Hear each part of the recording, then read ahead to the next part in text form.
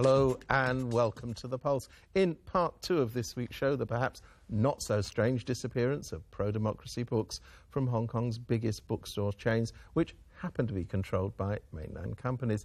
And we look at whether the current administration is finding new and ingenious ways of having its own way. This month, legislators rejected the setting up of an Innovation and Technology Bureau tipped to be headed by Nicholas Young. 2 weeks later, the chief executive appointed him Innovation and Technology Advisor. And then there's the case of the $3.1 billion of government expenditure that's now been removed from the oversight of the Finance Committee. First, though, the most recent example of the bypassing of Legco. On Tuesday, the Executive Council gave the green light to building a third runway at Chek Lap Kok Airport. The project will cost over $141 billion and has been described as Hong Kong's third white elephant, along with the high-speed rail link and the Hong Kong-Macau-Zhuhai Bridge. Legislative councillors had no say on whether the project got the go-ahead.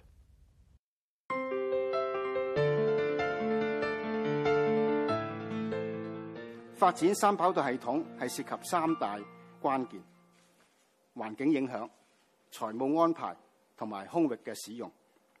就環評嚟講，機管局已經喺去年嘅11月係順利完成法定嘅環評程序。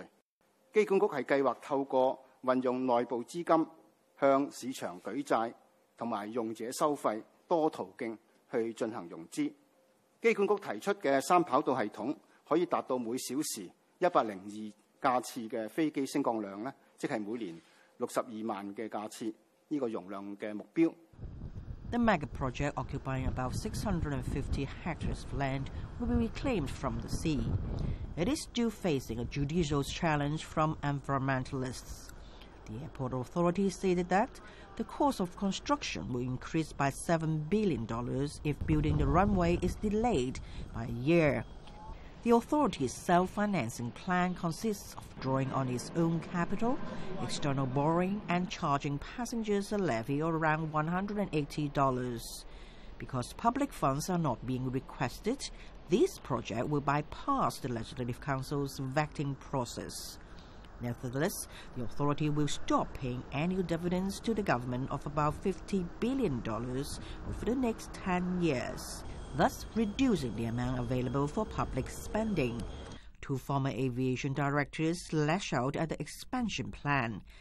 They say that issues of limited airspace and traffic congestion at 5 Pearl River Delta region airports are aggravated by strict controls on allocation of airspace imposed by the Chinese military. They maintain that these issues need to be resolved before considering the construction of a third runway. The airspace over the Pearl River Delta area is very, very crowded. Actually, I could illustrate this with an example. Guangzhou Airport opened their third runway just a month ago. And you know what happened? They could only increase 10 flights a day because they couldn't send the aircraft into the crowded airspace. And in view of this, Guangzhou Airport has actually dropped their original idea of building the fourth and the fifth runways. With us in the studio are Michael Moe, spokesperson of the Airport Development Concern Network, and Chung-kai of the Democratic Party. Chung-kai, can I come to you first in the unusual position of defending a government decision? But why fundamentally do you support the government's plan for a third runway? I think, there are capacity demand. I think we need to have to expand our capacity to meet the future demand. Some suggest a third runway, some suggest, a new airport. After so many years, I think we need to have decisions. And I think, of course, we need to clear, the environmental issues, the financial issues, and, of course, the aviation control.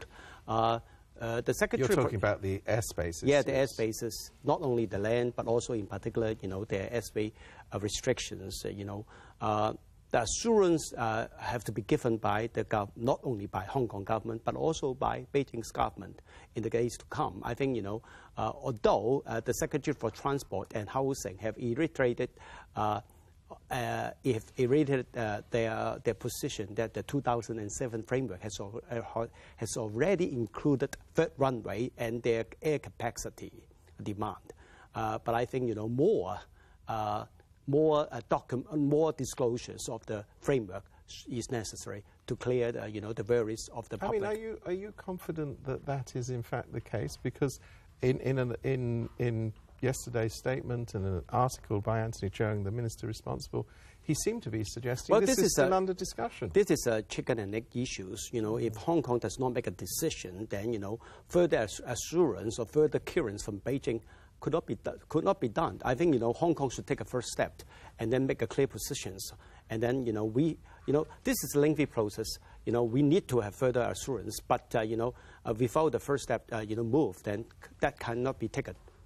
Michael Moe, can I come to you? I think the issue of demand is not in question. I think your group also agrees that demand will increase. Well, demand is there, but then we have seen that the airport authority and the civil aviation department themselves have not done their job to increase our airport capacity back to the basics. I mean the 1992 airport master plan design.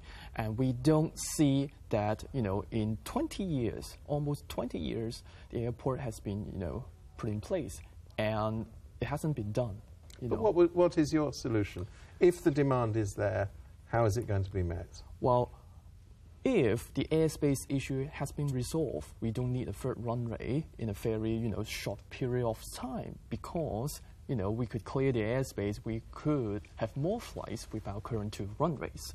If there's a Is that really true? I mean, well, with air safety standards having gone up in the years since those runways were built? Yes, of course. Even the airport consultant, they are the same actually, the same consultant of 1992 and 2007, and we're seeing this, 5 conflicting, conclusion of this, so we don't know why.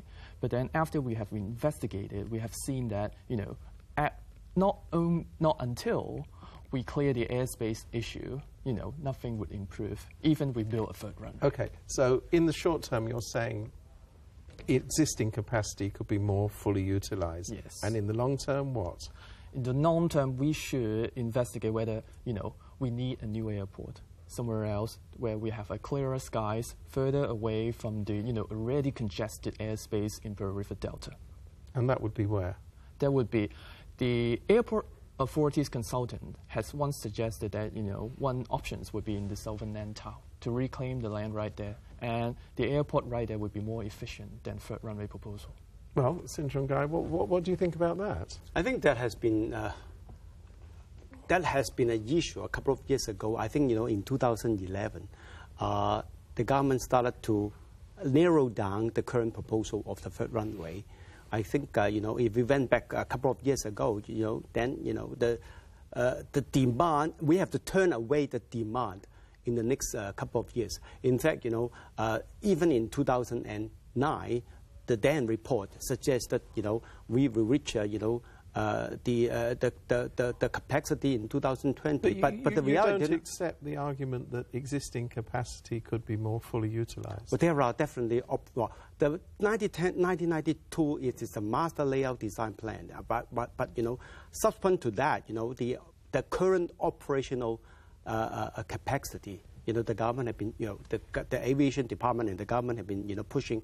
It is now currently 66 per hour, but with further smoothing out of the operation, they said that the limit is to 68. I thought the limit was supposed to be 80, is it not? That is the operation. That is the master layout plan. 88. The master layout plan, ideal. Well, back into 1992. Well, where do we go from here then? I mean, Chung-kai doesn't seem to think this is a realistic prospect of extending capacity as it is. The thing is that the 1992 proposal has assumed that the airspace, at the north of the airport can be fully utilized by Hong Kong. And right now, it's clearly not the case. If we have got the assurance from the, whether it's from Beijing or whether it's from Shenzhen, we could already increase our airport capacity without building a new runway. What do you think? I mean, surely there must be alternatives. This is a very controversial plan. It is. I think well, the government should further explain in the council or to the public and disclosing more about the framework in 2007 agreed by the Beijing and the nearby authorities. Well, let's see if that happens. Gentlemen, thank you very much indeed. And we'll be back after the break.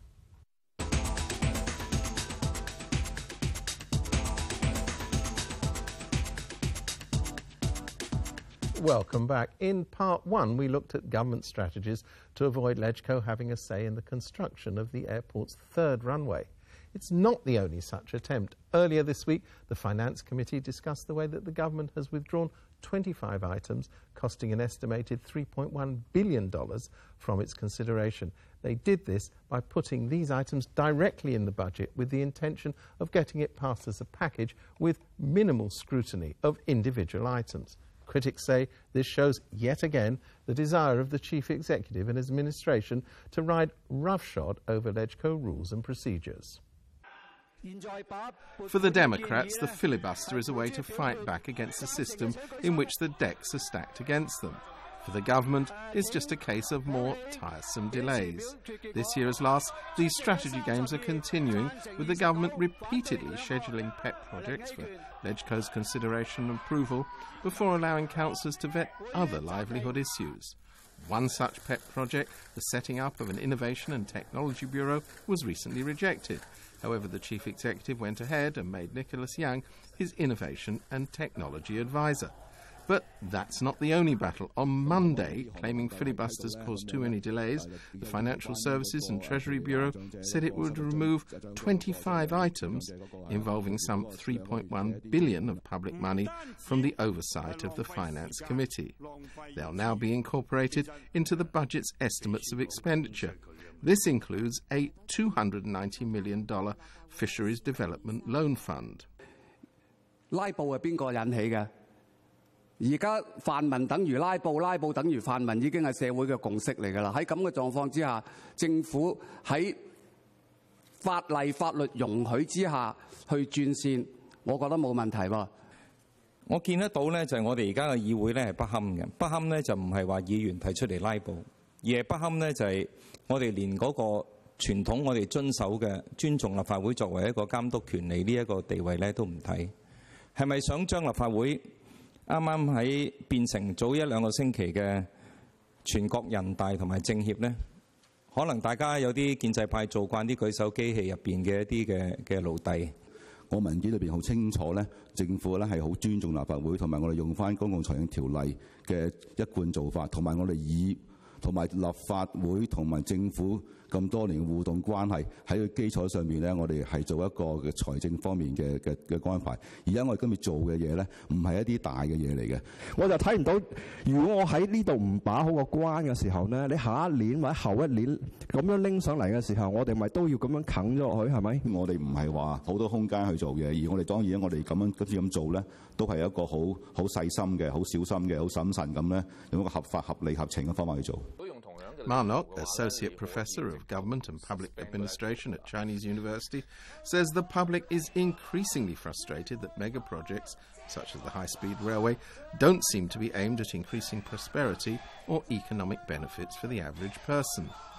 Add to that the green lighting of construction of a third runway without public consensus and the determination to push through that Innovation and Technology Bureau, and it seems the government wants legislators to have less say in how public money is spent.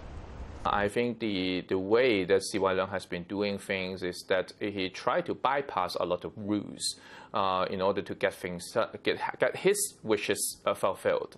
And then in doing so, I think it damages a lot of the traditional, conventional practices, which are useful and meaningful.